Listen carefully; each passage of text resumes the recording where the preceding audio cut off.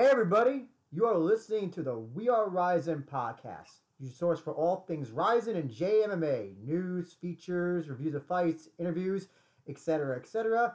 This is your host, Andrew Benjamin, and I am joined once again by my co-host, who is not from Fight Island, but from the great state of Texas, J. Christian Gary from Focus Fights. Hello, motherfuckers. How y'all doing? And with us, we have a very special guest today who will be talking with us about the Deep Jewels 28 event that happened last month. With us, we have Mark Q from WombatNews.com. Mark, thank you so much for willing to talk to us.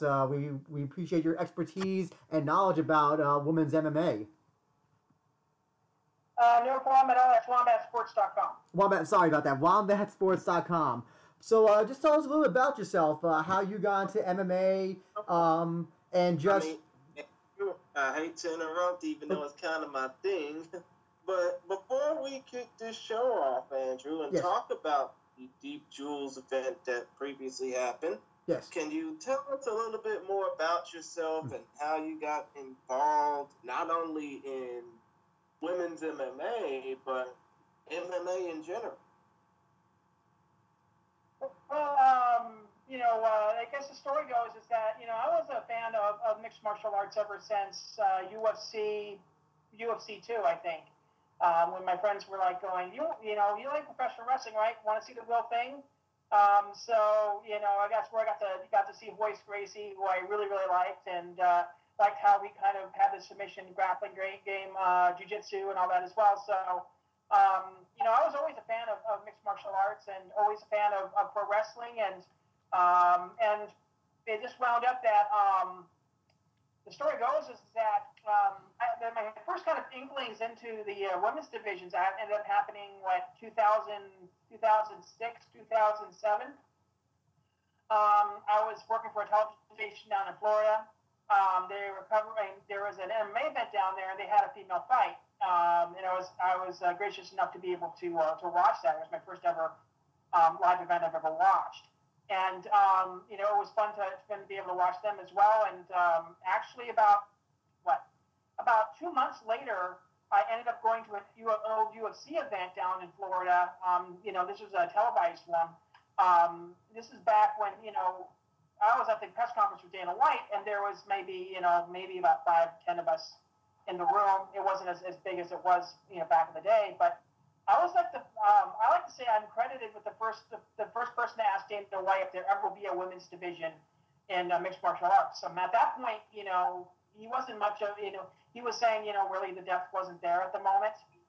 So he wasn't ruling it out, until later, a couple of years later, he was absolutely ruling it out, and it ended up happening again. So, but really, when I started covering it was, I have another podcast called Summer in Vegas, which is still going on. I had interviewed Caitlin Young on the show, and, everything kind of went from there. I fell in love with, it was her versus Karina Carano. That was the first major fight that I kind of covered, and went on from there. I worked for Fighter Girls for a couple of years, and then I decided to go off on my own for Wombat Sports, and I kind of expanded my coverage from more than just mixed martial arts to wrestling and and kickboxing, Muay Thai, boxing, etc. But MMA is still my major thing, so that's kind of the story. Was this? I just have a question. Sorry, just a quick question. When you said that you asked Dana White about a women's division in UFC, was this? Because I know at first he was kind of like, no, there will be never ever a women's division in UFC. Was that like around this? Was that the answer that he gave, or was that a different? No, it wasn't. It was the fact that there was no depth. It was this. Now remember, this is back in 2007. I think Dana White was a lot more. I don't want to say angry, but I think he was a little bit reasonable back then. He had kind of opened the doors to that. He said, well, the divisions aren't deep enough. And this is like early on, like I said, in the UFC, when, this is right maybe within the first couple of years of when Zuffa took over. So, okay. No, he never said there actually would not be one. He just told me that the depth wasn't there. Okay, got it. I seem to recall him saying that one time to some report. I thought I heard him say, or he said that there'll never be a women's main event or something in UFC. One of those two. Well, Well, I know we did it by maybe 4 or 5 months before Ronda Rousey got signed. That was when that happened because he was on TMZ for it, and he said there would never be a women's division in there. And then like 3 or 4 months later, Ronda comes in. Oh yeah.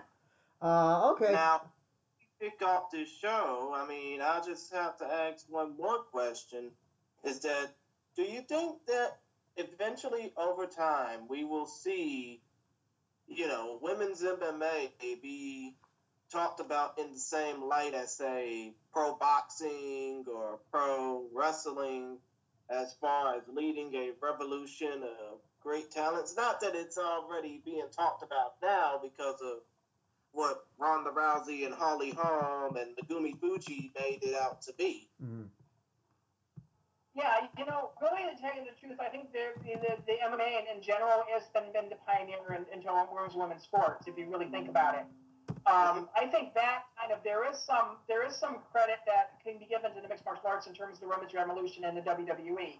I think AJ Lee had part of it to do with it, but mostly, part of it dealt with the fact that it was kind of going in a popular direction. I give Ronda partial credit in just the fact that he promoted her a lot, but it's almost like I almost consider it like the NBA, where there's Will Chamberlain, and then there's Michael Jordan. Michael Jordan just pushed it to way more of a popular sport, but it was always there, and it was always somewhat popular than the others there. Same thing with Gina had actually did a pretty good job of promoting the sport.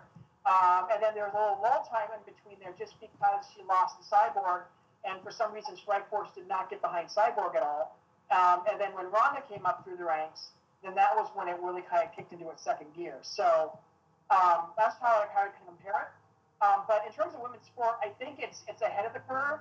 I think they're getting paid better, but they're not getting paid sometimes not as much as what their male counterparts are. But in terms of the way that they're marketed and the way that they're put on the card and put in spotlight, I would say that they're ahead of the curve in terms of most sports, maybe with the exception of tennis. I see, but given the obvious opportunity to, explode in some type of a league, what am I trying to say? Basically, what I'm trying to make up is the, assumption that there are stars in actual leagues that people will care about. Like, for example, up until the end of Michael Jordan's reign, people were talking about Sheryl Swoopes being a big star in the WNBA, which, of course, she didn't really become that big of a star because she had people like Cynthia Cooper to back up.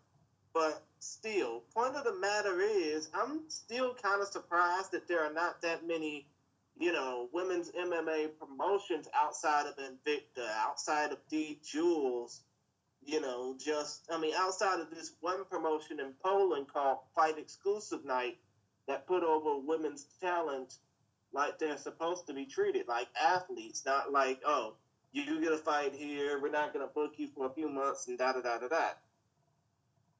It's a double-edged sword because a lot of these countries, first of all, don't have the amount of talent that maybe the United States has. Brazil did have a female organization at one time. I don't know why it didn't really turn over as great. But they also had a relationship with another, very much like what Deep has with Deep Jewels. Is that they had a little side project where it was the females that were being highlighted. But it's a double-edged sword there just because, first of all, if you have a separate league like that, then, it's kind of almost separated okay, well, and, this is, I don't agree with this, what I'm about to say, but it's what a lot of fans think, is the fact that if you separate the two, then it seems like it's a minor sport versus the guys on the other end. So I do like the mixing of guys from time to time. I think Invicta is unique in the sense that Shannon does a really great job of promoting her fighters, being able to experiment a lot with what MMA is going to be in the future. She's willing to take risks like that, like the open scoring they had in their previous event. So yeah, I think it's I think I think it's a double-edged sword on that as well. But like I said, again, it's just the amount of people. I mean, I'm only up to right now September in terms of updating my results on the site. I update all the MMA from across the globe, everywhere from Russia and Iran and Europe, some African and all that as well. But it's just that there's not enough people and not enough fighters in the regions to kind of support that, besides places like the United States, Japan, and Brazil. But once those divisions start kind of growing up a little bit more in those other countries, we'll be able to starting to see more all-female cards. We'll start to see maybe some female promotions. Right. And by the way, the Shannon that Mark is referring to is one Shannon Knapp, Knapp, the head honcho of Invicta FC. Now, as far as Deep Jewels 28 goes, because we want to talk about Deep Jewels 28, and we want to talk about this macro weight tournament, which is at 97 pounds. Ironically enough, that the world of MMA has dropped down from pack mule to, no disrespect, to ruler-sized fighters. But when you think about Deep Jewels and what they're doing with the 97-pound competitors, the under 100-pound competitors, I mean, do you think that if and when this whole pandemic blows over, that we could potentially see, these stars, these macro weight competitors possibly get fights in atom weight or super atom weight with Rizin? Mark, I'll pass that off to you. Really, I really don't hope that ends up being the case. I think that I think we've had in the past. We've had, right at the 100 pounds. I really kind of hope that maybe Rizin might even consider just dumping down to the micro weight, or I like to call them minimum weight championships. I mean, there's quite a few that there were in the past that have fought as that small. And I'm trying to think of her name. I can't think of her name off that. There's a gal out of Ireland that fights at 105, but she could make it down to 100 if they really wanted to. But just to review the tough, especially in the Asian countries, you're going to get a lot of gals that are going to be able to fight at 100 or 97 pounds. Quite a few people from Thailand, quite a few fighters from Korea, quite a few fighters from India. And of course, quite a few fighters from Japan are all going to be able to take that as well. So I'm hoping that it ends up being its own division. Just looking at the stats that I've gathered so far with what I have for the 2019, atomweight is starting to build up again. There was a time where a lot of the fighters were moving up to 115 because they had opportunities to go over to the UFC. Loma being the prime example of that, which I was kind of disappointed. I really wanted to see her make her way up the atomweight division, but I think it's interesting. I love the idea that they're just going to have this microweight tournament. I think there are fighters across the globe that might be looking to want to go to Japan and fight in this kind of thing. So I'm kind of hoping that they don't have them go up to 110. I think a lot of people's perception is what's 10 pounds. But really, to tell you the truth, at that low weight, 10 pounds is a lot of weight. So they're kind of so I'm hoping that ends up being the case.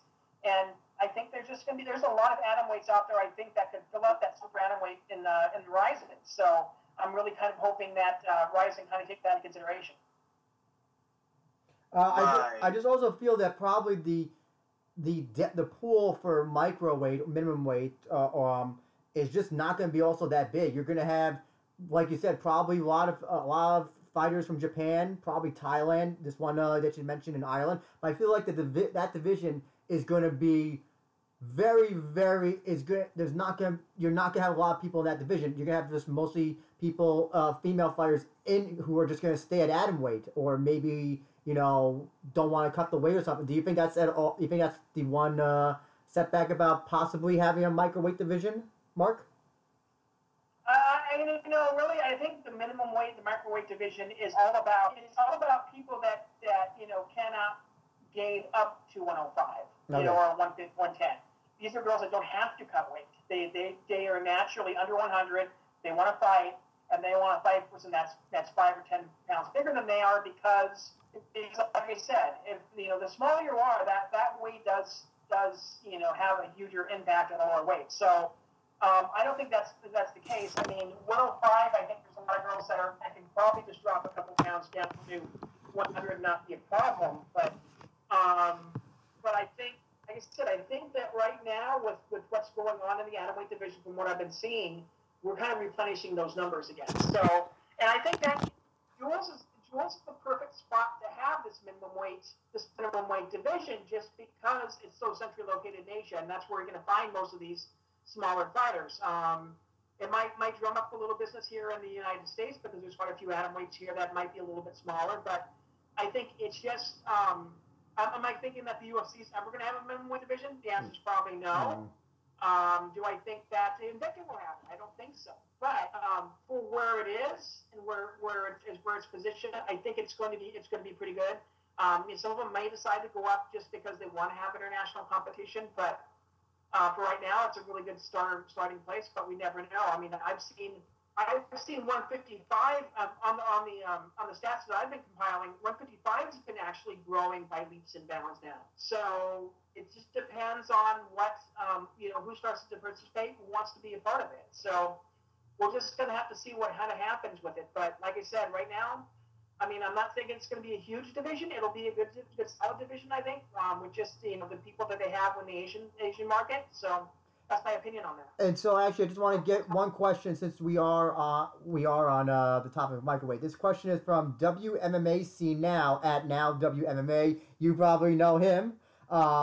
He asks about Tomo Maesawa, who's the current super atomweight champion for Deep Jewels, and he asks Tomo. I think Maesawa, not Maesawa. Maesawa. Maesawa, okay. Tomo Maesawa has talked about making microweight. Assuming she still has her belt when the microweight tournament ends, do you think it'll likely be she'll go down to challenge the winner for double champ status? I'm going to pass that question to you, Mark. It wouldn't surprise me. I mean, if she's interested in doing it and she thinks she can make it, I think that would be a huge promotional thing for Deep Jewels. They could say, okay, well, we're going to have somebody who wants to become a double champ. That seems to be the thing across all of the promotions now. Can we crown double champions? And I think Deep Jewels would be more than happy to have Tomo wanting to do it just for promotional purposes. To say that she's possibly the double champ. So if she make 97, then best of luck to her, and I think she'll have an advantage since she's a champ up there. But it'll be interesting to say the least. But yeah, I have no doubt if Tomo can make 97 pounds. We'll book that fight. I think the biggest name, I think she could make it if Kana Asakura wanted to go down to microweight. That would be the biggest name you could get, because I remember I was watching training videos of her. I think it was when she was going up against Miyu Yamamoto, and she was at some camp in America. I forgot which camp it was, but it was in California. And she was Hurricane Awesome. Yes. Down in and she made a comment that how I know those guys pretty well. Yeah, she made a comment about how she was just like so much. Everybody they were just so much bigger than her, and I'm just wondering, if will she, she's a pretty small atomweight. I wouldn't say the smallest, but like she's a little bit undersized. If she went to microweight, she obviously would be the biggest name that would go down to that weight, and also have just a physical advantage at that weight. Do you think that's at all possible, seeing her go down to that weight, Mark? Again, I think if she's willing to go down that far, I think she can do it. I mean, she's really more or less a muscular gal too. So I mean, it's going to be kind of tough to kind of make that weight just because, her trying to get rid of those extra pounds or those extra fat pounds might be a little bit harder.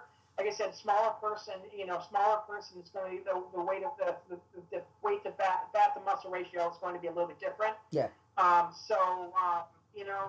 think it's possible, but we'll see. I mean, I'd love to see her fight at 105, and maybe make a run at 105 for a while. I mean, I would love her to come here to the States, maybe just to fight for Invicta for maybe a fight or two, just to see how 105 fits her. Mm-hmm. Right now 105 is kind of interesting. It's kind of fluctuating a little bit with Jen. Jim's currently the champion over in Invicta, although the last two fights were very, very close. I could argue that both of their fights, should have actually lost. But I would actually be interested to see, if she came over here to the States, got a win, and then she could fight Jen. I'd love to see kind of that fight. It would be interesting to see if that ends up being a pretty solid fight for her. But I would want her to go to 105 first, test the waters there, and see how she looks. If she looks great at 105, then she maybe consider going down to 94. Gotcha. So basically, you wouldn't mind seeing a fight between Tomo Miyazawa and Jin Yu Frey, right? I wouldn't mind it. I think Tomo's got to be within the top 5 right now. Jim's lost to Ayaka. She's lost to Sioe Ham. You kind of have to debate, where she goes from here. I mean, she's beaten, like I said, her 2 top contenders for a championship. I'm interested to see if Invicta's next Phoenix series is going to be atomweight. It makes sense for me that it should be, because there's quite a few people there that we need to kind of develop a contender, and there's quite a few people that are kind of right in the on the bubble there. So it'd be interesting to see if Shannon Knapp ends up doing that. But and that would be a cool thing for even Kana to try. 1 minute rounds. Go in there, do as much as you can in the first 2, and then go into that last one. I'd be interested to see Kana do that one. So, but yeah, it would be interesting to see Tomo kind of face Jen if Jen's really wanting to be a double champion. I would be interested in seeing that. I see. Now, without further ado, can we get to the Deep Jewels 28 card? Because we have some more questions to ask about that, but we want to get through at least part of the fight card first before getting to our next question. Yeah, so Christian, whenever you're ready, kick it off. Okay, so Deep Jewels 28 happened on February 24th, the early morning hours of Monday, February 24th, at New Pure Hall in Tokyo, Japan.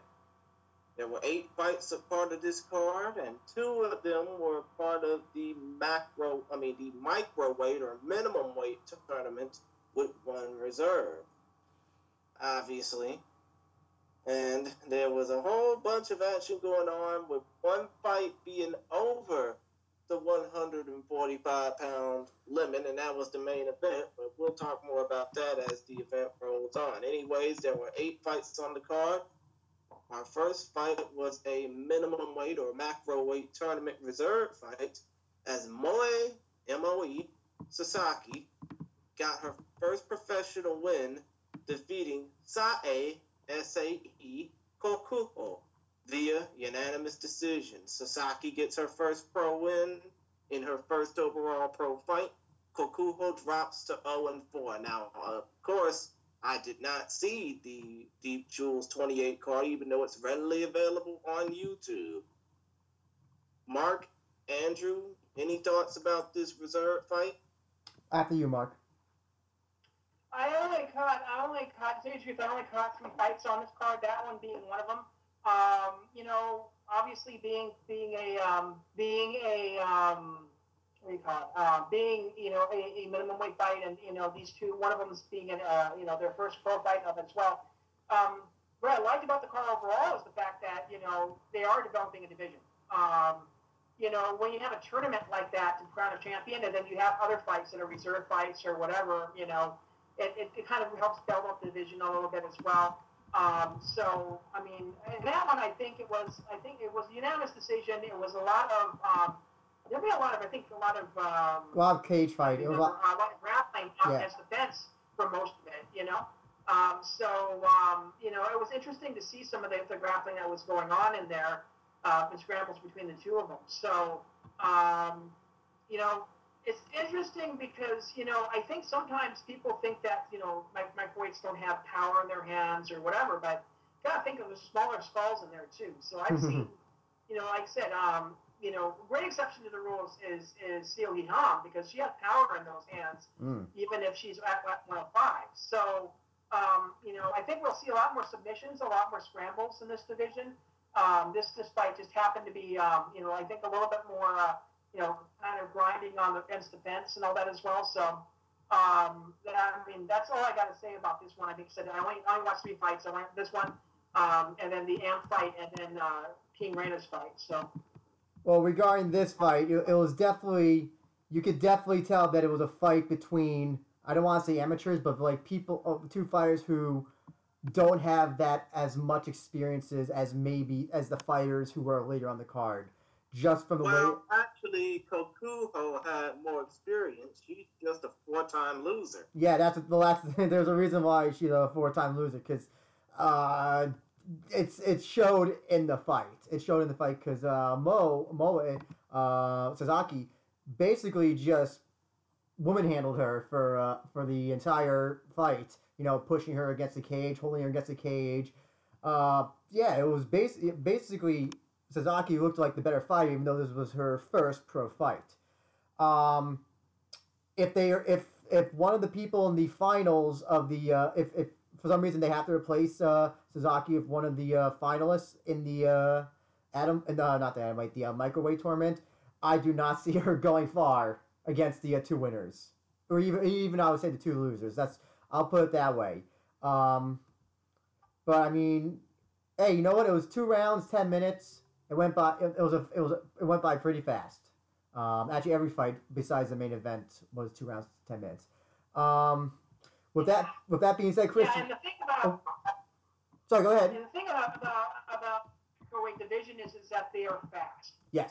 That's the thing too. I think you're going to get a lot more action in those 5 minutes than you would usually get in anything else. I mean, the heavyweights or whatever. But it's a different thing where things are faster when they go to lower weights. So the one thing it does give you is a lot faster speed. I think part of that deals with the fact, obviously, that they're smaller, but also the fact that they don't have to cut as much weight.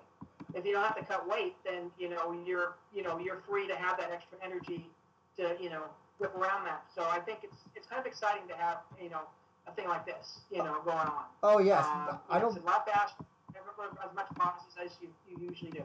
I don't think I saw one fighter on this card get gassed. As far as I can remember, I don't think any one fighter got at all gassed on this in this entire fight card. Even the main event. Well, it didn't last long, but nonetheless, there was no no stalling. There was no. I didn't see any big huffing and puffing as far as I can tell.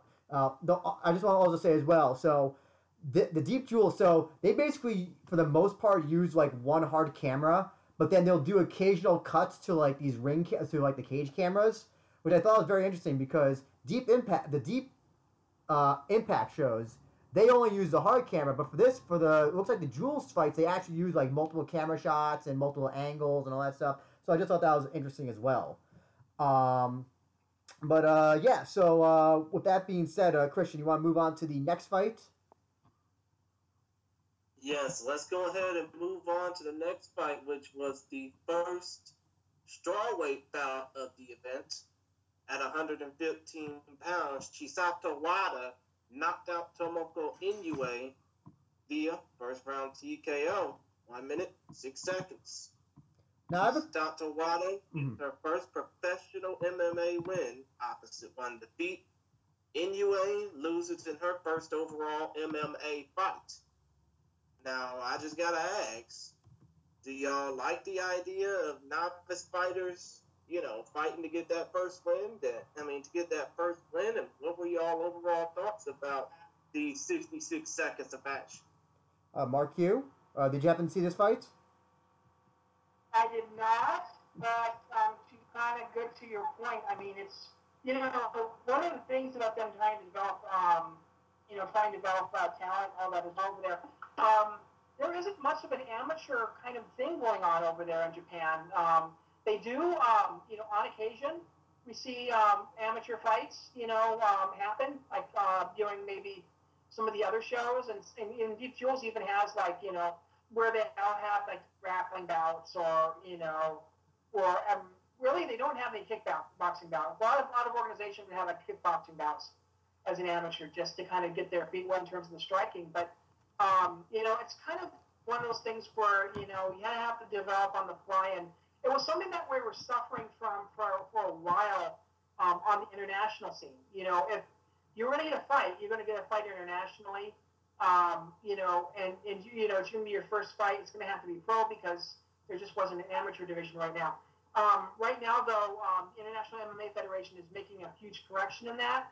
I think a lot of countries are starting to send fighters over to the International MMA Federation tournaments and kind of getting their feet wet. And we'll talk about that a little bit later on because one of the gals that I'm going to recommend for Reina's face next was a veteran of the International MMA Federation.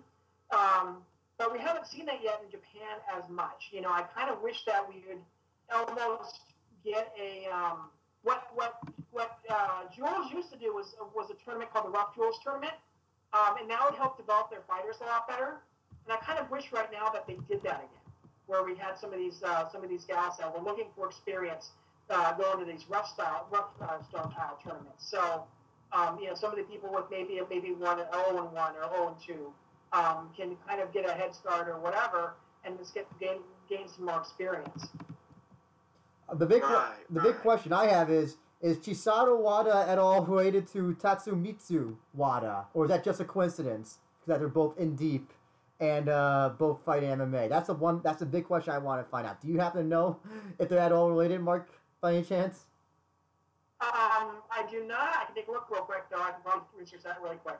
Because I tried finding out if they're related, because they both fight in the same promotion and they're both MMA fighters. It's just almost too much of a coincidence with a name like that, well, last name like that they're not related somehow. Christian, do you happen to know anything about any familial relationship between Tatsumitsu Wada and Chisato? No. Okay. But yeah, listen, again, watching this fight, it was clear who the better fighter was. And that's, I think that's unfortunately the thing as well with a lot of people who are a lot of female fighters especially, who are starting up. Especially like in early parts of a card like this Deep Jewels card is, you see who the ones who just are the better fighters and who are just, the competition is just way ahead of them at this point. Whether it's in fight IQ or just knowing, the fight, the fighting mind, as I've heard some people say it. It doesn't mean I don't know what you do with somebody who becomes 0-1. Do you give them another chance? Do they go to another weight division? I know that's the question I had, because it's funny because Wada also started her career at 0-1, but also it went to a decision. I didn't see the fight, so you never know with some of these what these decisions. But I don't know what I think I do agree with Mark that I wish they did have some sort of that type of tournament where people starting off can start off dipping their feet in the water rather than they get immediately pushed into the pro fight scene immediately, because that's like learning how to swim in the 3 feet end of a pool and then getting thrown into the deep end. But with that, Christian, you want to move on to the next fight? Actually, sorry, question. Mark, did you happen to find out if they're related at all by any chance? Well, considering that they both create different gyms, I would assume that the answer to your question is no, they're not related. Oh, okay, never mind. Okay, gotcha. Okay, Christian, move on to the next fight, atomweight fight. Yes, the first of 2 atomweight fights, and I don't know if these 2 fights are a part of a tournament, Mark, so you might have to help us out a bit. First off, Sakura Mori got her second professional MMA win, defeating Otoha Nagao via unanimous decision. Mori improves to 2-0. Nagao drops to 2-2 via unanimous decision after 2 5-minute rounds. Did either of y'all seen this fight? Yes. on my end, like I said, the only two other fights I caught on the card were the Amp fight and Reina's fight. Mm-hmm. So I did not really wasn't able to catch. Right. But when it came down to this, I mean, you probably didn't see this Atomweight fight, didn't you? No, I saw it, Christian. What I can tell you is any analysis? Yes, Mori she's an expert grappler. In fact, if you go to her Tapology, you'll see that she has 3 other matches that were five to amateurs where she won all the grappling bouts. She has won her first MMA fight was a first round armbar win. Basically it was just Mori taking down Nagao for like the entire round and trying to work for that submission. Nagao had nothing to answer for Mori. I thought it was just a clear cut win. Now obviously as the card gets on, the competition gets a little bit more upper level, and I definitely feel that Mori with a few more fights at atomweight, if she chooses to stay at that weight, I definitely think she could eventually make it onto like a Rizin, opening show or something along those lines. I think you could definitely have something for her based on the skill level that I saw from her. Who would you put her up against? Like, you have to probably find like, I don't know, I'm trying to think of like not an easy opponent, but like an apical opponent to somebody who's making their debut on like a big stage. But yeah, I definitely could see Mori eventually making it onto the Rizin stage, or Invicta if they do like an atomweight thing. But yeah, I definitely feel like Mori, out of this entire card, Mori is a fighter that I walked away with like, oh yeah, we're gonna see more of her in the future. Nagao, sorry gal, I unfortunately was not. The quote GSP was not too impressed with your performance. But now with the next fight, there's I think a lot more to talk about with this finish. So Christian, I'm gonna let you take it off, and I'll explain the issue with the finish I had. Yes, the second atomweight fight of the day, I guess, since this was streamed as a daytime event here in the States. But the second atomweight fight of this event, the strongest underground idol representing Kamen Joshi, Rizin alumnus Nanaka Kawamura knocked out Mika Sakamoto via TKO. 2 minutes, 56 seconds, round 1. Kawamura, who lost her Rizin bout at the Heisei/Yaranoka event back on New Year's Eve 2018, improves to 3-5. Sakamoto now winless in 2 fights. So all I just gotta ask is, how do y'all think that Kawamura will continue to improve if she gets finishes like this? If she continues to get finishes like this? Yes. I'll mark you. I'll let you answer that first. Yeah, I was just reading about the fight. My good friend MMA Rising has a really good breakdown of a lot of the fights. So I'm kind of catching up a little bit as well. But the thing with Jules is the fact that they have a roster where they don't eliminate fighters too often. They don't fire too often. If they're willing to fight, they're willing to fight. So you'll get a lot of times where people will lose a lot of times and then suddenly get back on track. Sometimes down the line. Selena Haga, I think, is the greatest example of that. She went on this huge losing streak over in Deep Jewels. And then finally just hit her stride and went on a 4, 5, 6 fight tear. The thing about losing fighters is that you have to change up things. Obviously she has Nanaka has actually done that. She's been obviously doing something a little bit different in her fight camp to change her results. So although it was an early stoppage, I think, and we'll talk a little bit about this with King Reina too. But with her, I think it's just changing up things in her camp maybe is maybe what's been doing it. So if she's feeling she's doing the right thing, and this is what's giving her success, then maybe she needs to start continuing to do the same thing. So it's just about things changing around and turning things around. Roxanne Modafferi is another example of this. She was losing over in Japan for quite a while, and then she moved here to the States, ended up going to Syndicate, and started winning matches left and right. So once you change up some things in terms of your training, then you can turn that losing record into a winning record really quick. I just want to talk about the ending a little bit because you know what the ending reminded me of. Actually, you bring up Yaronaka. I don't know if either of you remember the way that the Kana Watanabe Shinzuki Sugiyama match ended, where she punched her. Shizuka Sugiyama match ended where Watanabe punched her. Sugiyama went down. It looked like she was holding her hands down to brace for her fall, but then the referee I guess thought that she was knocked out and ended the fight without any additional damage being taken. This fight ended exactly the same way. But the thing is, Mark, go ahead. Sorry, go ahead, Mark. You happen to know who referee was that fight? I think it was Herzog. I believe it was Herzog. Oh, okay. Just wanted to mention that the referee in this fight was Yashiro Tozawa, who was the referee in this particular fight. Okay.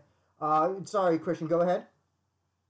Yeah, but Andrew, the thing is, this Kawamura Sakamoto fight lasted a hell of a lot longer than Sugiyama versus Watanabe. Yes. Yeah. So you have to think that Kawamura just took her time with Sakamoto, right? Oh no, Kawamura was winning the fight for most of it. But it was just like a very she just kind of fell down from the punch. It wasn't like she even hit her. She even braced for it. She braced for it because she put her arms out so that she wouldn't fall down. It wasn't like she hit the back of her head and then was woken up. I think she was clearly cognizant that she had been punched. I think it was now I know that Deep Jewels, especially, and I know for a lot of amateur fights here in New York, if you get knocked down from a punch, the ref ends it. Because at the amateur level, they don't want any follow-up damage. I think now with Deep Jewels, the rules are maybe a little bit different. I don't know, but I think that the referee could have at least allowed it to go on after, judging by how Kawamura's opponent was still, I think, awake or still cognizant. Well, she had fought her way back up to her feet. Then she continued her punches, but if she was still fighting out of the way, she landed a bunch of punches. Let me read this from my friend MMA Rising. Let's see here. She worked from the top by landing numerous hands to Mikura's face and half guard. Kawamura scrambled back to her feet and charged at Sakamoto with left and right hooks. All of them landed, and Sakamoto turned her face to the side and retreated, and Kawasura continued to throw punches. That was enough for the referee to wave off the fight, which appeared to be a necessary early stoppage. Okay. So she was going to reset, and then she went after it, and the referee stopped it. I think if I'm reading that correct. Okay, got it. Okay, I'm maybe think of another fight. I wanted to ask from WMMA scene now about Kawamura. She was able to halt her losing skid at this event. Obviously, Deep Jewels wants to keep her around as ticket sales seems to improve whenever she fights. And Kamen Joshi, her idol group, performs at these shows. But the question is, what should they do with Nanaka Kawamura? Should they keep building her up against the debutantes, or should they give her better and stronger competition, even though Unfortunately, we seen that in Ryzen when she faced off against Ai Shimizu, and that really didn't go too well. Yeah, I think, that's the thing about Japan is that they are worried about ticket sales. And if they can get somebody popular, they'll chop to be able to, gain ticket sales. And I think that's what Deep Jules will probably do. They'll probably have her face either debutantes or more than likely maybe somebody that's 0-1 or 0-2, and then just kind of build her up that way. And once she gets a winning record and gets a good 3 or 4 wins under her belt, then maybe consider upping the competition and doing that as well. A lot of amateur promoters out here in the States do the same thing too, where they'll if they have a star in their midst, then that's what they do. I also just want to correct myself. That ending I said for the Kawamura one. Sorry, I mixed up in my notes. That was the Chisato Wada match that I was referring to, that ending. So I take back everything I said about the Kawamura. I actually know I like that stoppage was okay because she turned her head. The Chisato Wada match ending was the one that I had a little bit of a tiff with. Sorry about the confusion about that.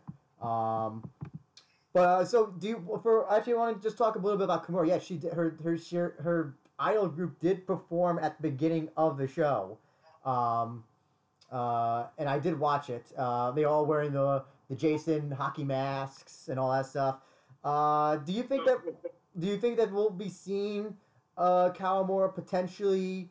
Yeah. Who do you think would be a good? Do you know who might be a good opponent for her next? Mark Q? Give me 1 second here. I can give you a quick. Sure. Quick trainer. Let's see here. She was playing at 108, right?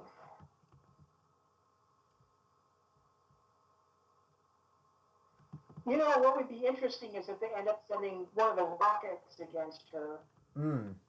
Because where Rockets would they'd probably have somebody that either have to I think they have a Rocket on this card. We'll talk about her next, but she might go down. I mean, if the Rocket, if Amps any indication, a lot of these girls are actually fighting up in the weight for their first fight, and then they kind of adjust what weight they want to do for the next one. So maybe the Nopan, the Rocket might be the next one for her. Maybe if they decide to bring her down to 105. But I mean, there's quite a few. I have to take a look at some of the older cards because there's always fighters in there that are maybe 0-2 and 0-3 that they can bring in for her. So I'd have to take a look at some of the older cards. Do you think we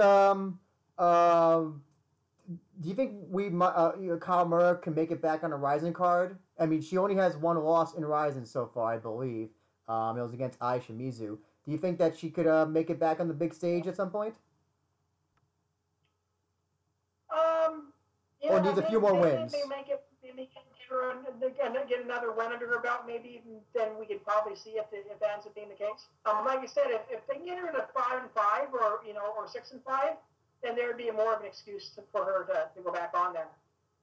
If they really want to push her, because I mean, if Deep Jules wants to push her as a star, then I don't have no distinction that Ryzen would want to push her as a star the same way. So I would say get maybe 2 or 3 more wins there, get you a winning portion of it, and then maybe she might make her way back up to Ryzen again. Yeah. The same treatment that Rita's been getting.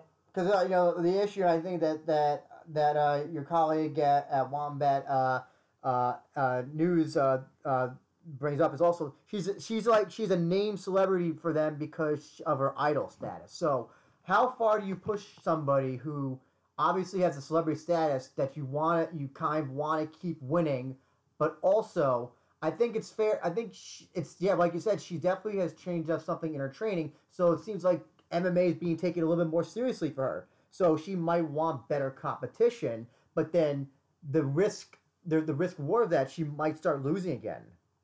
That's why you keep her at Deep Jules and get those extra wins because you want to make sure that she's solid once she does make it up to Bryson and there isn't any upsets.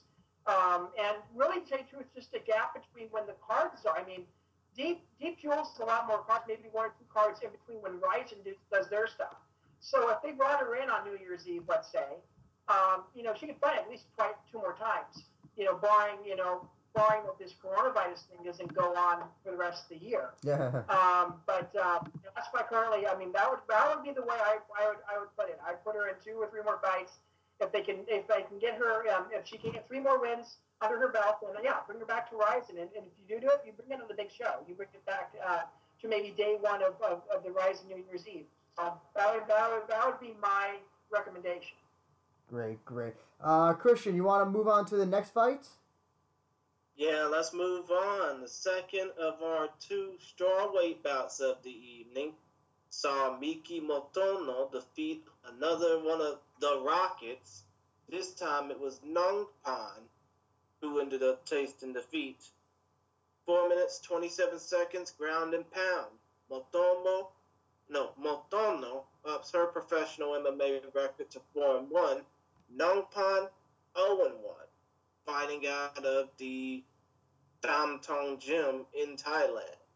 Now, as far as all these so-called the Rocket fighters and the Pocket Rocket and all that, I mean, do you think that Tam Tong Gym is really putting over all these fighters with the name the Rocket in them and, trying to ship them out to Japan as best as they can?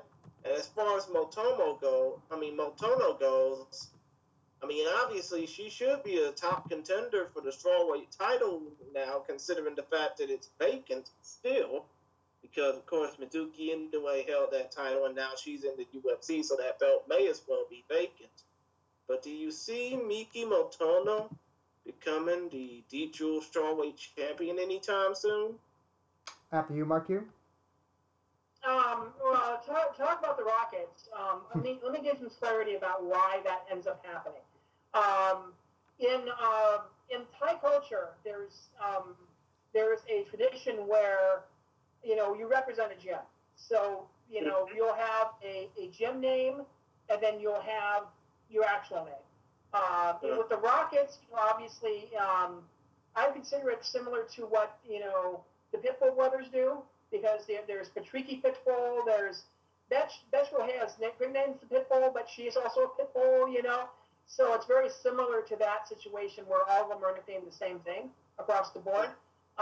In terms of that, it's very similar, I guess, almost I would say almost similar to the dates, over in Japan too, because there's no redate, there's such and such date, it's this date, that.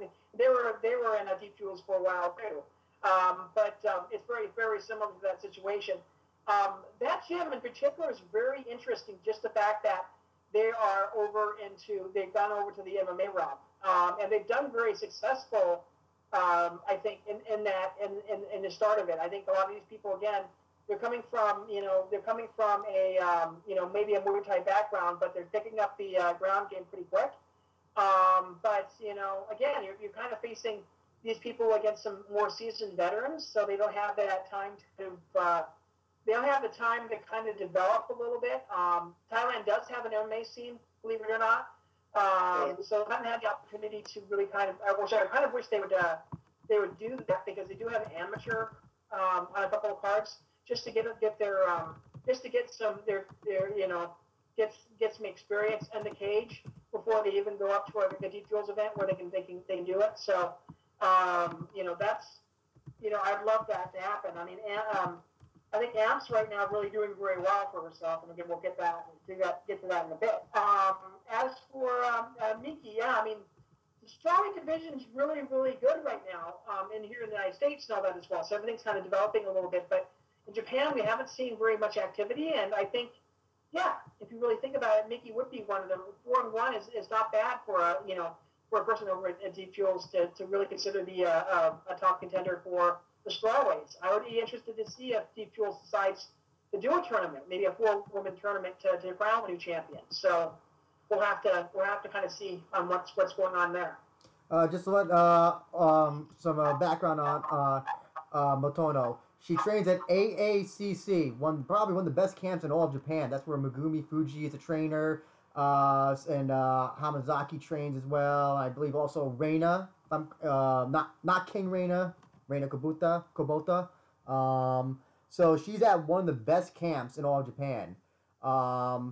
Now, one question I have, just make it Ryzen related, is do you think that she would be Ryzen worthy, Mark Q? Because one of the things is that it seems like Ryzen was going to have some sort of strawweight division. I think when Kanako was a Murata, I think was in the I think they were going to have a division around Kanako Murata, that weight division.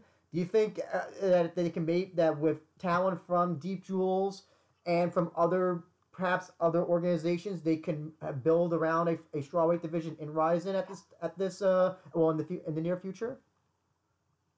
I think with the two deepest divisions in all of the world are 125 and 115. So I won't be surprised. I mean, they could do it. There's a lot of international talent that does fight at 115 that they can bring in from the States, from Europe, from Asia, you name it.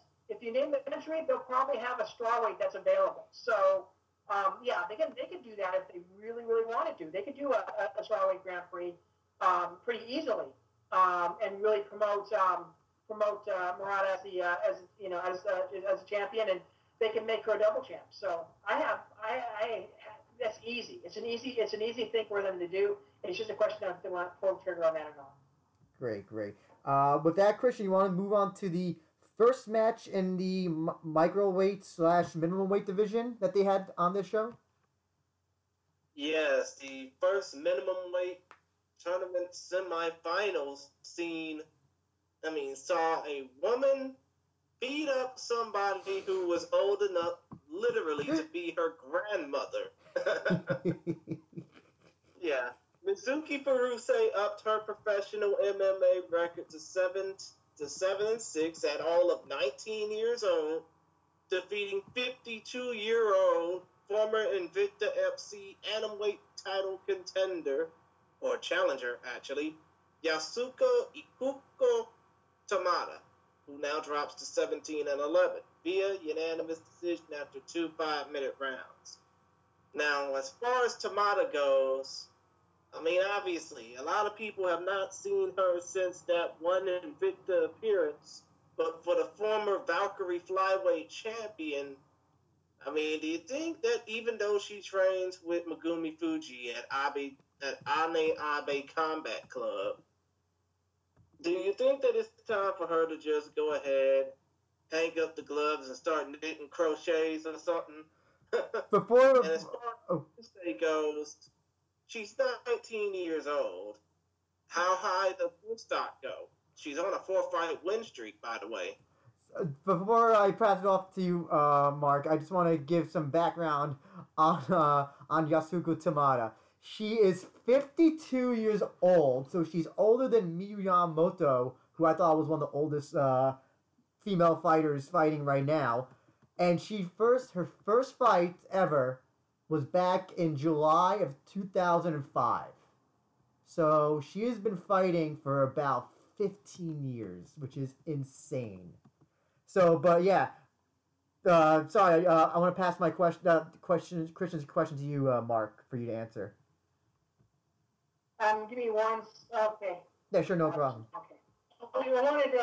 I wanted to see because I wanted to see who was facing at that time, and that was Watterson, which was a pretty good. She lasted up to 3 rounds. She only barely lost. She lost that last round, and then the last round to Watterson. It was kind of funny because sometimes Shannon brings over. There's another person that was that she had brought over. I forget who it was that from Deep Jewels that was actually facing somebody for a championship, and she was like 42. And I think Shannon said that she didn't realize how old she was. And I've actually been contemplating, and I've been doing some research on ageism and MMA, because there are some women that are in their 40s, 40s and 50s that are actually doing pretty well themselves in mixed martial arts.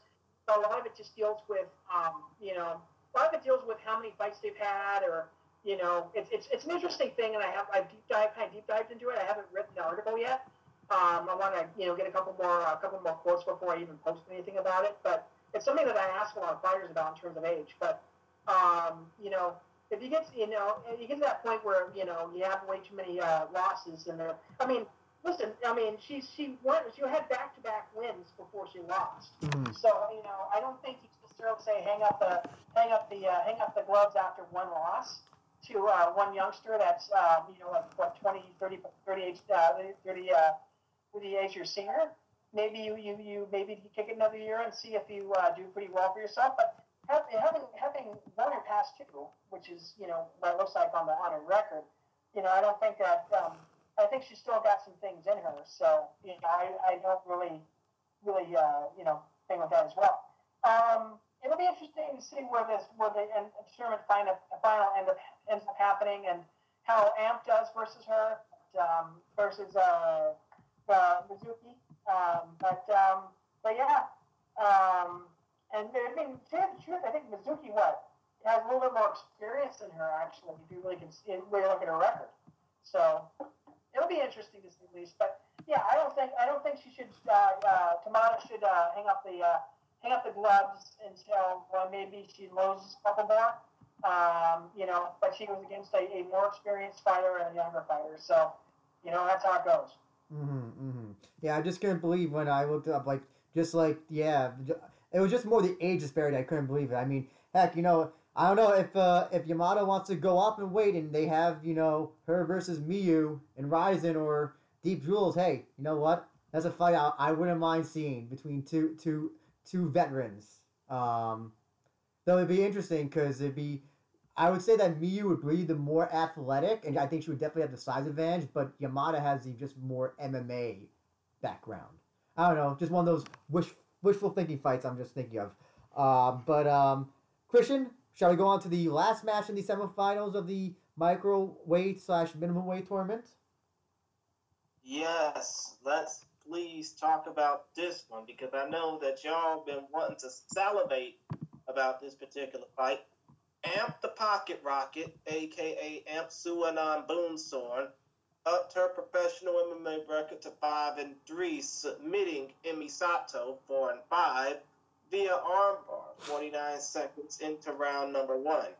Now, as far as Boonsorn goes, she's 2-1 in Full Metal Dojo. She's 0-2 in Rising. She's 3-0 in the Deep Jewels ring or cage.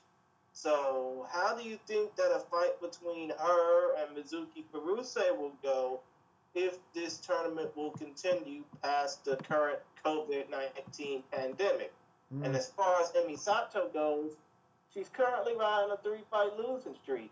All 3 of those losses, those 3 previous losses, and all 5 of her losses overall have come by way of first round finish. Do y'all see Sato continuing on with her fighting spirit, or again, is she bound to go ahead and rethink her career choices? After you, Mark. Again, like you said, what the thing with Jules is that they're always wanting to have fighters that are willing to fight. Again, 3 and 5. She's still what? How old she? Well, I don't think she's that old, right? Let's see here. She's 39 years old. This is Sato's second loss in the Deep Jewels cage or ring to Amp the Pocket Rocket. Oh, actually, both in the first round, actually. Interesting. Sorry, Mark, go ahead. Sorry, Mark, go ahead. But she has to win over Mizuki, though, too. You gotta consider that. Oh, so we gotta do some MMA math here. Oh, okay, so that's interesting. That's very interesting. Oh God, and she tapped her out in the first round with a double wrist lock. That's a. I don't know if they mean. I don't know if they mean Kimura. That's what they're actually thinking of, or they just like a legitimate. Am I thinking like a legitimate wrist lock, like catch wrestling wrist lock? If so, that's actually like amazing. So that's Mark, I got some like fantasy booking ideas, so I want to pass those questions off to you first before I say anything. After you, Mark. I think that says a lot. Mizuki might not have as good a ground game as ironically Amp does. And like I said, it's very interesting with this gym that they're an MMA gym, and they've done so well about putting the jiu-jitsu and the ground game, there for these gals, and we've seen success, in this gym and also over at Tiger Muay Thai. Both of them have done really good, jobs of helping these gals transition over to their ground games, and we've seen impressive ground games. So, Amp might actually have a advantage coming into this fight if it ends up going to the ground. So I'm interested to see the finals of this tournament. But in my mind, I think Amp right now is actually the favorite going into the finals. I agree. I absolutely agree. Okay, so Mizuki Furuse, she has the most interesting record I've seen of anybody. So on the amateur, she beat Ai Shimizu in the first round by armbar submission. She has beaten Nanaka Kawamura by majority decision. She has lost to both Emi Tomimatsu and Emi Sato to double wrist locks in the first round. So apparently she has a GSP thing where she just loses to people with the name Emmy, apparently, from looking at her record. But, I think that's an... Maybe they Emmy the Rocket. Yeah. So if Mizuki wins, obviously the fight you would make next after that would have to be a rematch between her and Emi Sato. That's what I was thinking in my head.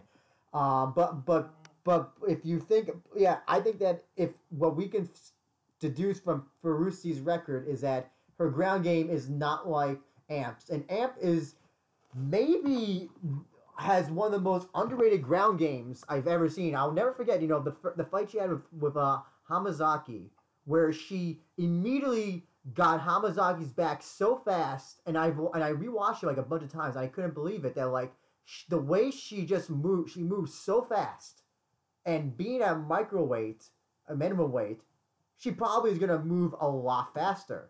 So that fight, I easily see going to the ground. Furuse is going to get like armbarred or maybe double wrist locked again. And so I don't think that match, that when they have it, will make it to beyond the first round, in my personal opinion. I think that Amp is an underrated MMA fighter and someone to look at as a future, I don't know, regular or whatever. But she's definitely going to be. She's a fighter to look at. I'm trying to. And then if she wins, I don't know. Mark, who if Amp wins, who would be a good opponent? A good opponent to defend against the microweight and after that. There's a gal that trying to remember her name off the top of my head. Veteran fighter. She fights at minimum weight. She used to fight at atom weight. Probably has probably the second or first most fights of a female fighter, but a lot of that's a little weighted because a lot of the gals that she faced were like 1-0, and she has the most armbar wins. I'm trying to remember her name off the top of my head, but she's a microweight gal. And she was off for a couple years because she started a family, but she came back. But there was rumors that she was going to be facing the winner of this tournament. I just don't remember off the top of my head what her name is. I have to do the research real quick. But there was a rumor that was who was going to be the next opponent for the person who won this. Mm-hmm. What about against Yasuko Tamada, since she was the runner-up?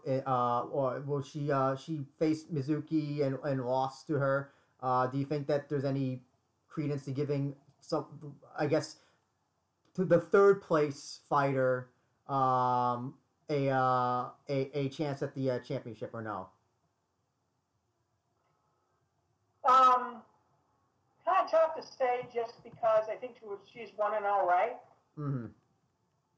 Yeah, I wouldn't give her the next fight that way. I would want to develop her a little bit more. It'll be interesting. I don't know. I have to take a look and see who all is going to be dropping down to microweight. I mean, we may see somebody 105ers that have lost on this card make the move down. So, but I think it's just that they develop a contender out of next on the next card. They get maybe 2 microwave fights, and the winners of those they consider whoever they think is more impressive the spot to face them next. So I would say just use the next card for a title contention. Gotcha. With that being said, Christian, we have to move on to the main event and what a fight I would consider a polar opposite of microweight. So let us go on to that fight. Oh yes, the only fight featuring big girls, the 145-pound weight class in this case, the women's featherweight class that was on this card. King Reina Miura upped her professional MMA record to 12-3, 9-0 by the way in the Rising. No, 9-0 by the way in Deep Jules Ringer cage, defeating Andre the Rocket, who was making her first professional fight. Miura TKO Andre the Rocket 3 minutes 29 seconds, ground and pound. We're not going to even talk about Andre the Rocket, even though I'm pretty sure she's going to be, a future star down the line in Thai MMA. But as far as Miura goes, and I'm going to try and reiterate this question from WMMA Scene Now into it, King Reina is 3-3 in the Rising reign. As I mentioned, she's 9-0 in Rising, and one of her wins was against now current WWE superstar, the Queen of Spades, Shayna Baszler. But it seems like King Reina only gets decent competition in Rising. Is Deep Jules' smaller budget preventing them from giving her decent opposition, or are they intentionally giving her, these softball opponents, knowing that she probably might get her ass whooped if she gets another Rising fight?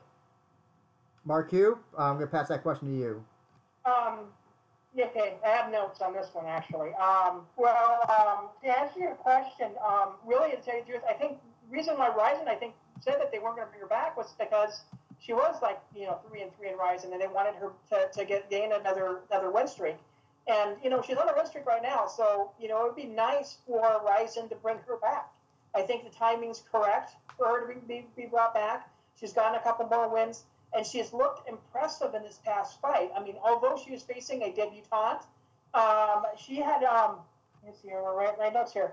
She really had nice hip movements going through the fight. I mean, she was able to control when she's a judo player. But the biggest problem with judo players is that when they throw a person, then things kind of get out of control on the bottom, and we can wind up on the bottom just because somebody moves their weight, shifts their body at a certain point. But the big thing about Reina was the fact that she was able to use those hips to be able to control position, and that was that's a big problem for a lot of gals that are into judo. And so that's really nice. I think her training over at King's MMA has done a lot to help her with that. King's MMA is really good. Rafael Cordero over there. Really great, UFC fighters. Wait a minute. So King Reina is actually traveling out to L.A. to train at King's MMA? Mm-hmm. Yeah, she did last year. Oh, wow. Interesting. But please continue. Besides the fact that she's really good at using her hips for position and to be able to maintain a really good ground position in that fight. Also, she's really developing her striking very, very well. I think earlier on it was a little bit more sloppy, but I think right now her striking has improved, 2-3 fold from when she started at the beginning of the time. So she's developed as a fighter. She's a lot better in terms of as a fighter, and I think she's right at that mid-thing status. I kind of wish, I can understand why they would turn it down. I kind of wish she would have went to the PFL to be a part of that tournament. It would have been really, really nice for her to have gotten that experience under her belt. She has a good enough record to be able to be a part of that tournament. It would be interesting to see her versus her versus Kayla Harrison, just because they both know judo. Although Kayla's judo is a lot more world class than Reina's is, but I think their decision was that they want to probably to keep her over there and Rizin or whatever. Maybe the PFL may shoot her a contract at some point, but I think she'll be back up in Rizin. I was doing a little research before we went on air of any possible opponents that we could see for Reina down the line if Rizin really does wants to face her. There's like 3 Russians on my list. That one of them's a 2-1, one of them's a 3-1, and another one's a 3-1. They still be underexperienced, but they're on at least two fight win streaks. So that would be a kind of a little bit better level for her to face. One person I put on here is Julia Dorney. She's the former IMAF champion. For people who don't know what the International MMA Federation is, it's a world-class tournament. All of it's amateur fights. And so Julia has been, has done, I don't know how many tournaments, about 4 or 5 of those tournaments. So she's got a lot of experience under her belt. So that 2-0. What country is Julie Dorning from? What was that?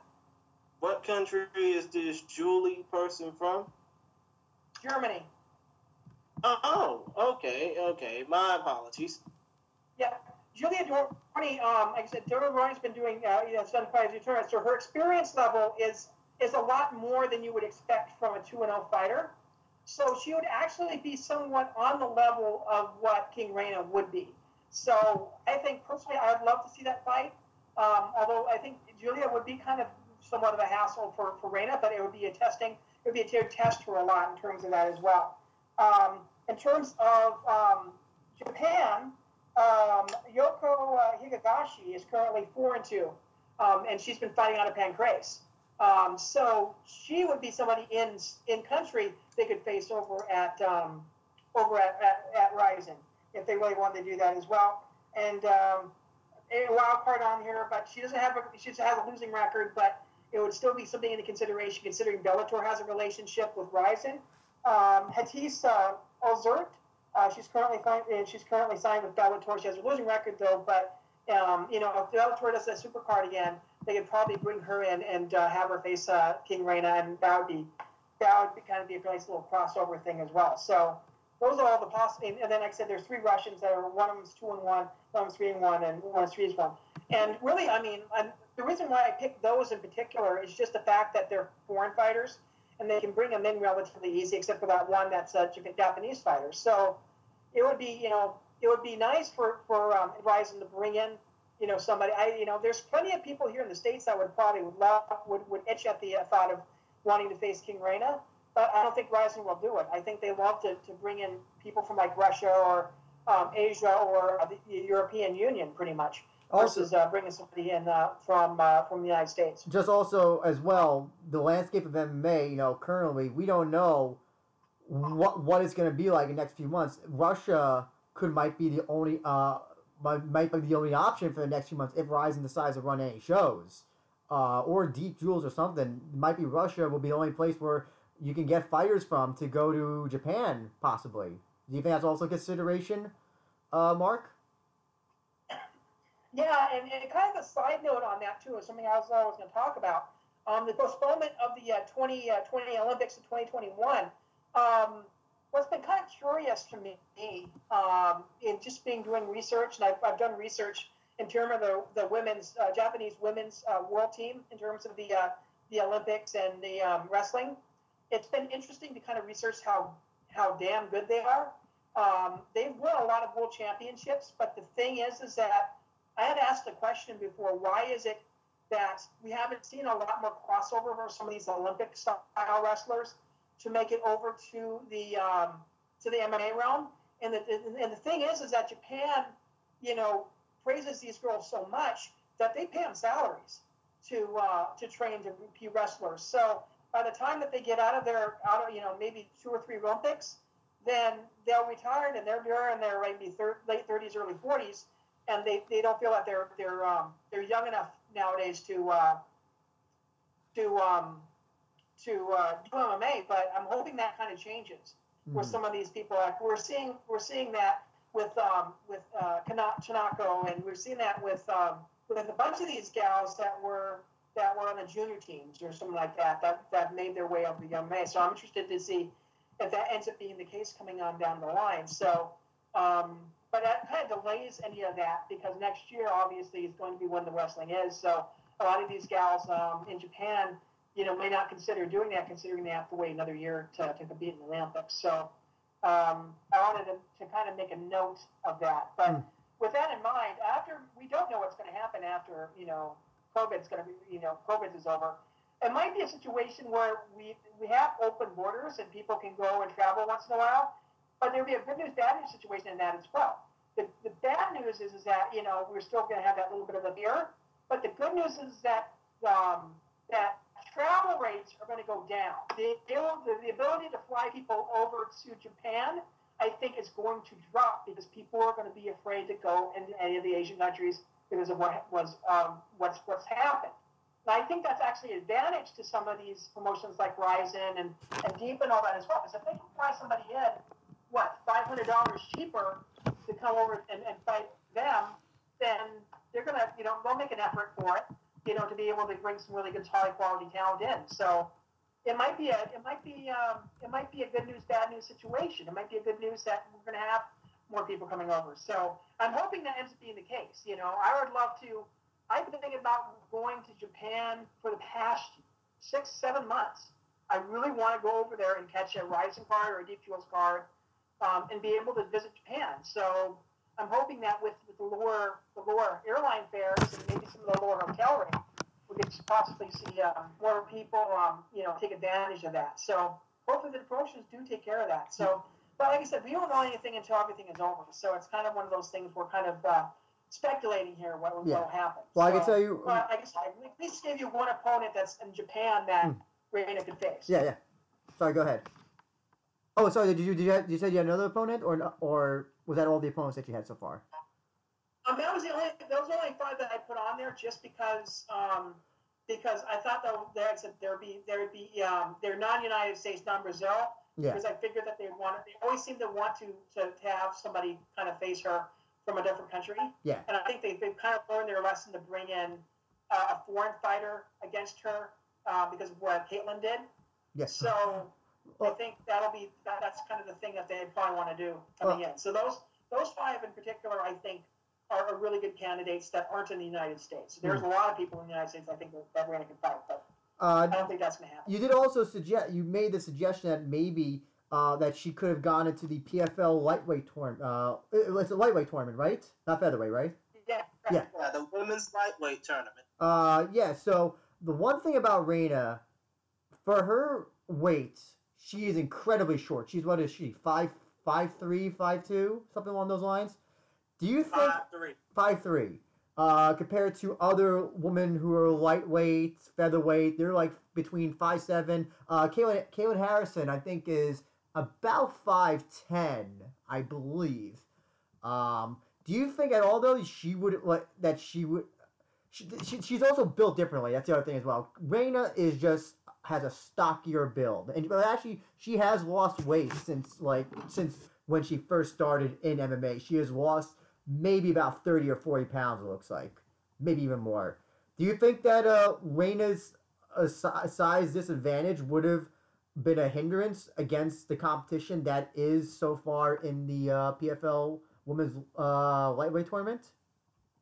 I have 2 thoughts on that. First of all is the fact that Larissa Pachenko and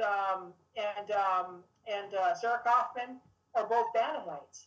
And they did pretty well in the tournament for themselves. I think just the way that everything they're signing on there. So in terms of of the other competition in the tournament, she would match up pretty well, I think. She has, like I said, a lot more experience than some of the gals that are in the tournament as well. In terms of facing Kayla, if you're a judo person, you do want to be a little bit shorter just because.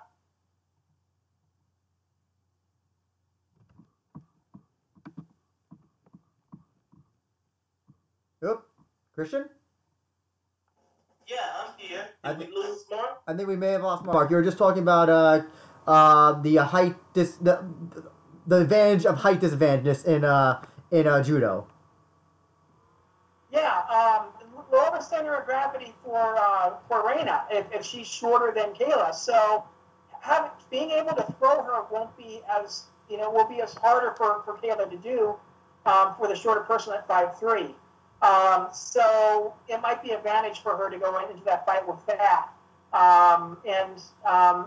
If she actually had dedicated a tramp over at King's MMA, I think they could find her ways to possibly win against Kayla Harrison. So I think that height's one thing, but there's advantages to that as well, and especially in this kind of tournament where there are a lot of gals that aren't natural 150 fighters. There's a lot of gals that are weigh a lot lighter. So, but I would love to have seen her do it, just even if she did lose, just to get that experience under her belt, because I think she'd win her first couple of fights.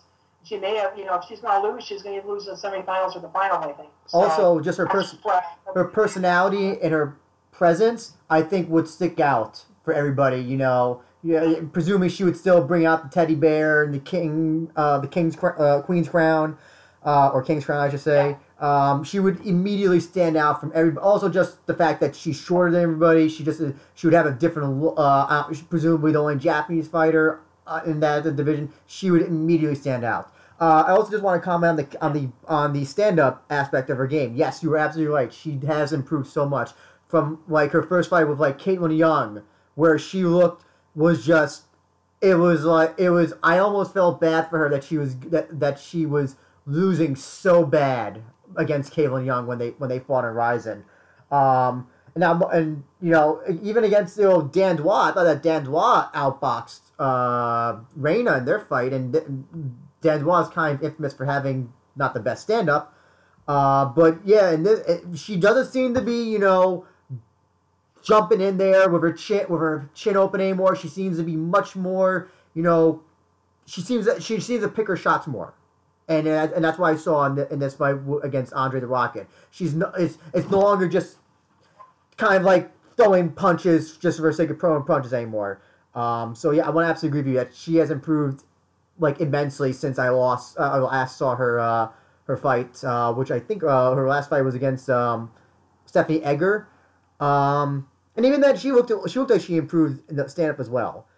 But with that being said. You also want to talk about potential opponents for Gabby Garcia, Mark. So I want to give you an opportunity. Floor is yours. Let's talk about Gabby's future. Whether that be in Rizin, Road FC, or whatever next promotion decides to scoop her up. Well, what's been crazy is that going through some of the stats from last year, and I said I'm only up to mid-September, so I can't say anything else for the rest of the year. Which hopefully I'll have those stats up on the site within the next couple of weeks. It's just been taking me a little time to try to get through some of this stuff and getting these stats compiled. But I've been coming across people that are fighting at 180, 185, 190 pounds. A couple of heavyweights, but they're all amateurs. But just kind of looking at my list, I saw a couple people. Now, when you say amateur, you're talking about trained amateurs or world star hip hop fighters. When I say amateur fighters here in the United States, as in their first or second fight in terms of their amateur career. So yeah, they've trained at a gym, they probably did. But those I'm not talking about them really with the idea of the opponents against Gabby, because the list I have, which is I got 3 fighters here that fought 185 pounds, and they all have pro records. So. And all of them have one of them has 2 fights, one of them has, and 2 of them have 3 fights. So, top of the list is Julia Palaic out of Germany. She's currently 3-0 at 185. So, I mean, that's my number one pick, just because she's currently undefeated. It makes sense for her to face Gabby.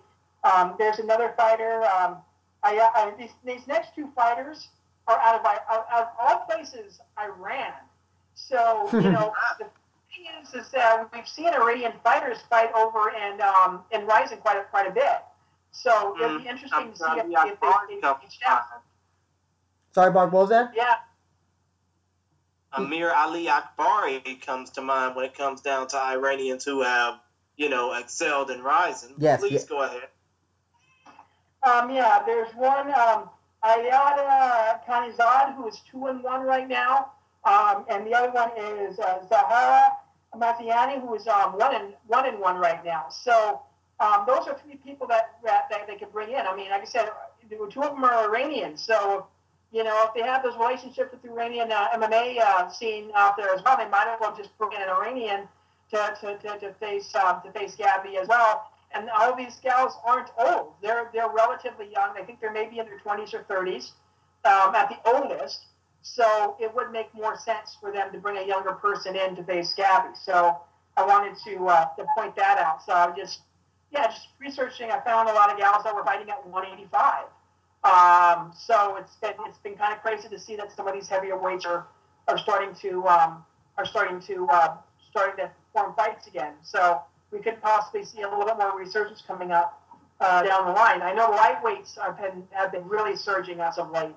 It's been crazy to see how many of the 155ers have been entering the scene as amateurs or had their first fight as a pro as 155. So yeah, it's been crazy to say the least. But those are the three people I researched that possibly could be possible opponents for Gabby. And we want to see Gabby back in there. I think we haven't seen her in a year and a half, maybe 2 years. I think it's been 2. It's been kind of crazy why they haven't brought anybody to fight her again. But if they need opponents, I can find opponents for them. That's not going to be a problem. Well, here's the reason why. What I have been told, and it's kind of understandable. Nobody wants to fight Gabby. Nobody wants to fight her. It's kind of it's kind of like you see Gabby. It's like, what advantage do any of those fighters have, or as I shouldn't say those fighters, but any advantage that a fighter that's going to be going up against Gabby has? She's got the size advantage, she's got the grappling advantage, and that's all she basically needs is to win her fights, basically.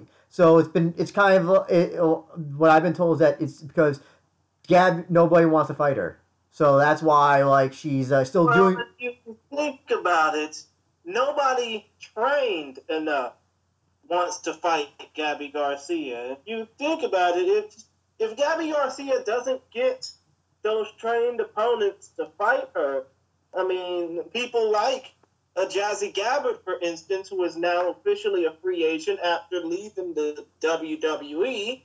If you don't get somebody like Jazzy Gabbard to potentially fight Gabby Garcia, potentially Gabby will end up facing off against, fat chicks from World Star Hip Hop.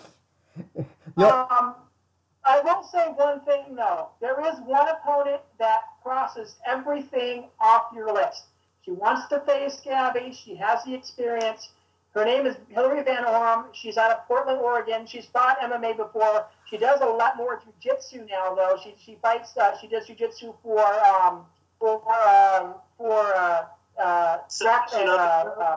National Underground. And I'm friends with her. I've met her before. She wants to fight Gabby in MMA. So it would be nice for her to maybe get that rub. She said that she wants to face Gabby, and she does have experience. And she's I think she was a brown belt for quite a while. I don't know if she's made her black belt yet, but she wants to face Gabby in Ryzen. She wants to face her in MMA. So that's probably one person that flicks all the boxes. She wants to fight her. She has the experience, and she's on par with in terms of jiu-jitsu with Gabby. So I'd love to see if Ryzen would be more than happy to do that. And the other opponents who I know who have not been asked, or I should say one has been asked, but the others have. One of them's already.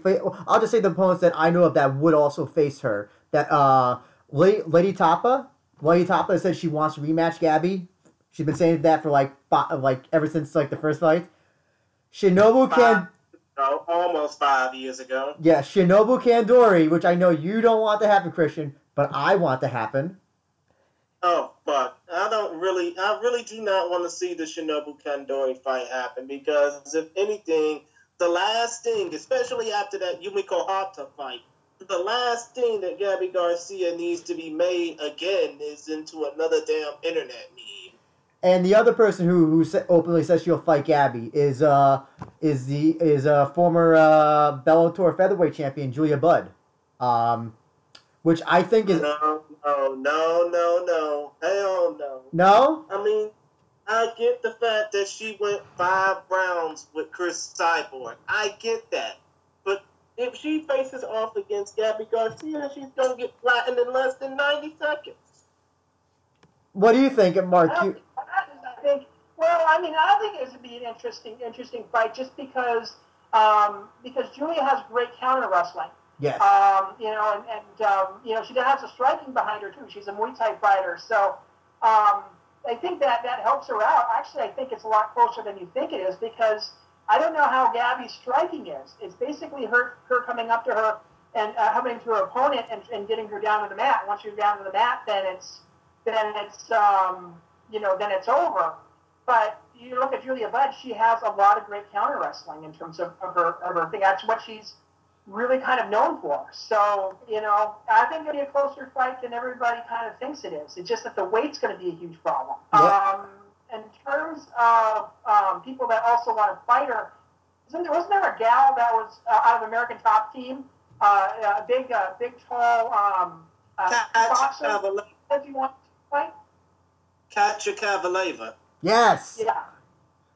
I forgot about her. I haven't heard anything since she challenged Gabby. Well, she made the challenge to Gabby. Christian, also there's another fighter. I think Primal Sarah Patterson still wants to face her.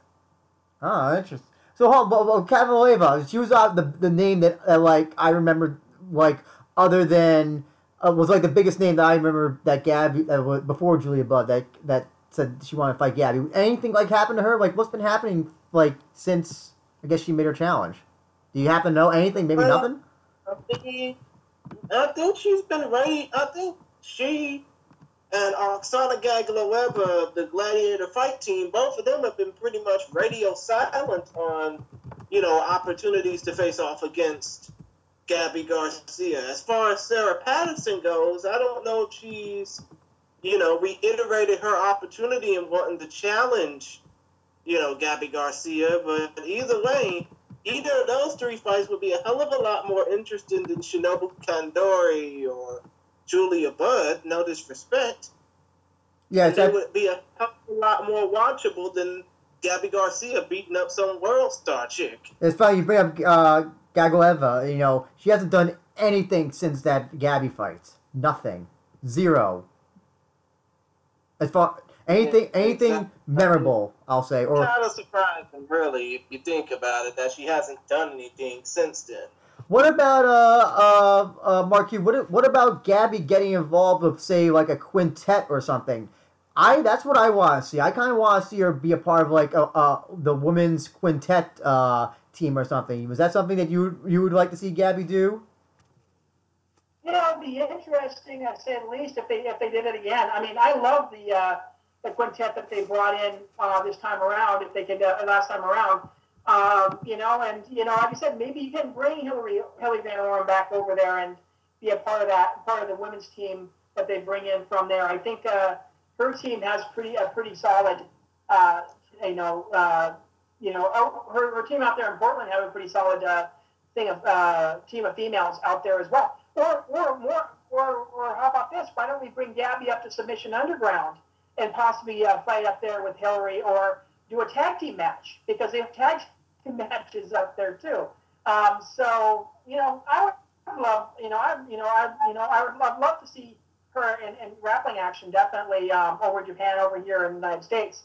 But we just haven't seen her in action that much lately, just because there hasn't been those opportunities. I don't know why that is, but it just happens to be that way. But to say that Gabby doesn't have the opponents, I kind of disagree with you on that. It's just there are some people that it's just, I think people need to pull the trigger on it. I don't know if anybody's refusing to fight her or what. So I'll have to kind of see where that goes. Yeah, I just let me clarify that the opponents that Rizin has asked Gabby to fight, they have turned down. I don't know who specifically, but that's what I was told, that they wanted to book Gabby for some shows, but all the time the opponents kept on turning.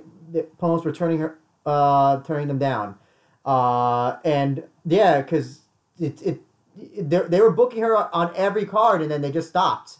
And that's what I've been told. The other also around December, around the end of last year, 2019, she was filming a movie up here in New York as well. So she was not doing any training or anything. I think it was maybe 4 or 5. I think the movie's finished. It's a movie with Halle Berry. And so I think that was also why I think they wanted to get her for the New Year's Eve card for Rizin, but obviously she was filming a movie and she couldn't make it out to New York from Japan. But yeah, I'm hoping that 2020 is a year we get some Gabby fights. I really do. Even if it's just one. Even if it's a grappling fight. Just something. She's a very interesting, I know it's weird, like, because she is a great grappler, and she's I think that people are very. This is discriminatory is the word I want to use, but they obviously look down upon her just because of her physical attributes, while ignoring the fact that she is good, maybe one of the best jiu-jitsu artists in the world. And she, whenever she's on a card, no matter where it is, she's the one that everybody's talking about at the end. They always, that's the one that always gets the most streamables on r/MMA. That's the one that always makes the gifts. So, people may make fun of her, but she's easily the most interesting, one of the most interesting female fighters out there, in my personal opinion. What do you think about that? Sorry, go ahead. She harkens back to when Amanda Lucas was fighting over in Japan, and really, to tell you the truth, if Amanda didn't get pregnant, she was all the way. She was actually cutting weight down to 145. Her last fight was actually at 155, she had cut down to 145, thinking it was going to be a 145 fight, but they decided to go ahead and let her opponent be at 155. So she actually cut a little extra weight for that last fight, but. I've been hearing inklings from Amanda that she might want to get back into it. I don't know if a Gabby fight would be. I think a Gabby fight grappling would be fun, and I think Japan would absolutely love it. I don't know if she'd want to go an MMA fight with her, but a grappling fight with Amanda Lucas versus Gabby Garcia in grappling over in Japan will go over very, very well. I'd be very interesting to see if they end up doing something like that. If Amanda gets in shape, but next time I see her here in Vegas, I'm gonna have to kind of ask her if that would be something that she'd be interested in. But we haven't seen, Amanda Lucas fought a while there. So now that you say that, would it be safer for the Skywalker stepdaughter to potentially face off against Gabby Garcia in a grappling match, or would it be safer for her to just go back into MMA and face some unknown? Really, to tell you the truth, I think Amanda would be fine, going into she was one of my recommendations that PFL put in for the tournament, but I think the more money and the more prestige would go to grappling Gabby over in Japan. She would have a bigger crowd for that. I think they'd pay better money for that versus having to come here to the States and maybe, if she was going to fight here in the States, I would assume that this is what I think. I remember her saying something about this. If she wanted to fight MMA again, she would want to fight in Invicta first, is what she had told me. I think she had said somewhere on her Twitter or something like that a couple years ago. So don't quote me on that. But that was what I seem to remember her saying. So I think she would get more money over in Japan, and I think she would get a little bit more prestige if she fought maybe Gabby over there and kind of kickstart her MMA career that way. And even if she lost a grappling fight, she'd still have that kind of, that kind of notch of being. I think she didn't lose when she was a pro MMA fighter, so she'd still be undefeated as an MMA fighter. So I think to answer your question is I think it would be better for her to do a grappling fight over in Japan versus Gabby, get that kind of momentum going, and it would be a no harm, no foul for her to do that, just so she can, waded the waters a little bit in terms of competing again.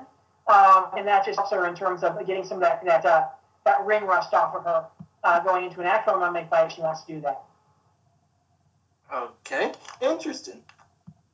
With that being said, Mark Hugh, that's all the topics that we have for today. I want to give you an opportunity to plug your outlet, your social media, anything else that you want to give a plug out to for the listeners to peruse. Well, there is one other thing I want to mention, and I'll say it quickly. Okay. Jillian DeCourcy has been campaigning to face Ai Takahashi over in Rizin for the past year. She's been, on Twitter, on Facebook. She wants to go to Rizin to fight. So I want to mention that, first of all, and kind of give the shout out to Jillian DeCourcy, for wanting to do that. So I'll mention that, and then now over the plugs. WombatSports.com, check it out. Like I said, I'm updating results as much as I possibly can. Hopefully within the next couple of weeks, I'll give you a 2019 article and give you all the stats and what kind of look out for in terms of the year. Obviously, things are going to get kind of weird this year in terms of stats because we're going to be missing out on a couple months worth of possible fights as well. But I've been doing interviews with quite a few MMA fighters. Jameer Peshaw's interviews up right now on the website. I'll have Monica Franco's interview coming up within the next couple of days. But I'm going to continue, putting up as many interviews as I possibly can. You guys can check us out on Twitter at Wombat Sports, at Wombat Sports, Wombat Sports on Facebook. And you can see Wombat Sports on Instagram. You can see some of the events that I cover out here in Las Vegas. And then my personal account's at WMMA News. So I'll have my opinions there. I'll tweet out pretty much whatever I want to tweet out on that one. So that's my own personal account. So you guys can check me out at WMMA News for my personal account, and at Wombat Sports for more of the articles that are coming up on the website and some of the things that are coming up there. And as far as what you still do you still do like podcasts for other people like Jetty Goodman and stuff like that? What was that again? Do you still do podcasts for other entities and other people like Jetty Goodman, I think Evil Eddie and stuff like that? I'll be guest once in a while on a couple of different podcasts. I was on Jameer's show, I think, last week, but I've only been doing my podcast in terms of producing, so it's just been that. But anybody welcome? Anybody welcome to be interested in anything women's divisions in terms of MMA, not only MMA, wrestling, kickboxing, boxing, and all that as well. I'm more than happy to be a guest on that as well. And I may have a documentary coming out within the next couple of weeks as well on the expansion of girls and women's wrestling here in the United States, which is an interesting thing because it's a gateway for a lot of these girls to make their way into the mixed martial arts realm. So I'll have more information on that on Wombat Sports coming up in the next couple of weeks. Okay, we might have to check that out, plug it, and then review it, right, Andrew? No, by all means, yeah. It really sounds really cool, a documentary on that topic. I definitely would love to watch that. So yeah, definitely something for consideration, Christian. I see. And that's all the plugs you got. I mean, is that all the plugs you got, Mark? Yeah, pretty much. Just go to WombatSports.com. We'll have a bunch of stuff up there in the coming weeks, and I'm chugging along, kind of updating the website as we go. So definitely check out everything on WombatSports.com. Okay, cool. Other than that, might as well go ahead and get my plugs out the way. If you like what you heard, you can follow myself and Andrew respectively on Twitter. I'm at ChrisGary92. Andrew is at ABenja1. The show Twitter is at We Are Rising Pod, WeAreRizin, all in one word. As far as Focus Fights is concerned, we cover prospects from all around the fighting globe. the scenes of 6 of the 7 continents in the world, with the exception of Antarctica, will be emphasized.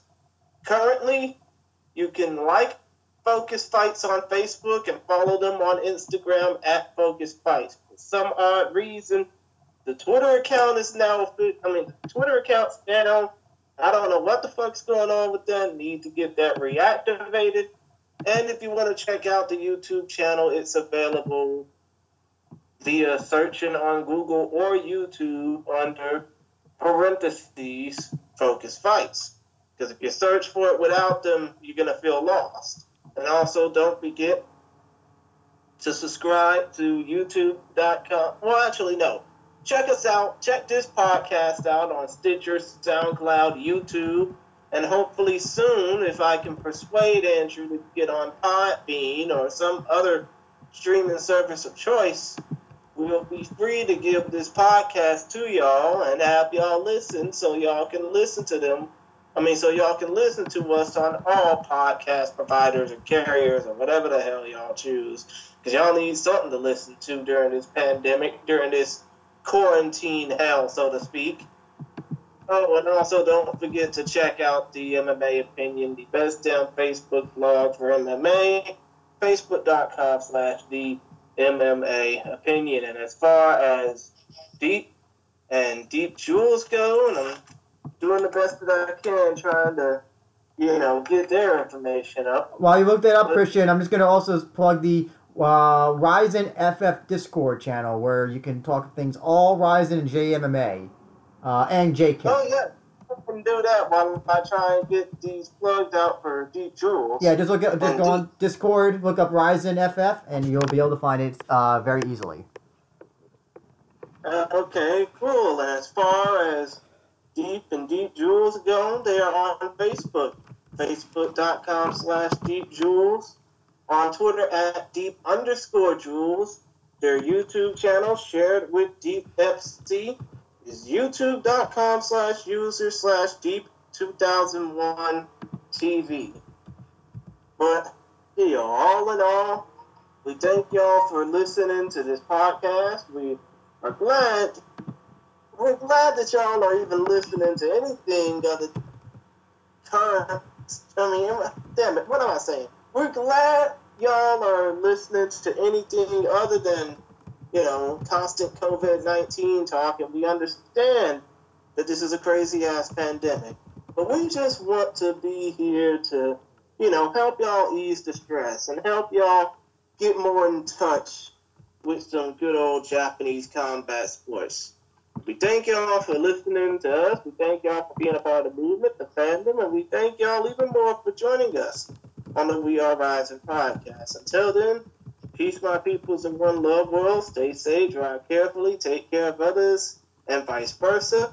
And remember, as Lenny Hart, the legendary Lenny Hart, who's going to be celebrating her 20th anniversary in combat sports very, very soon, always likes to say, in a second. Damn it. See, this is why I always have to try and be prepared doing this shit. But still, as the great Lenny Hart, who is going to be celebrating her 20th anniversary in combat sports very, very soon, always likes to say,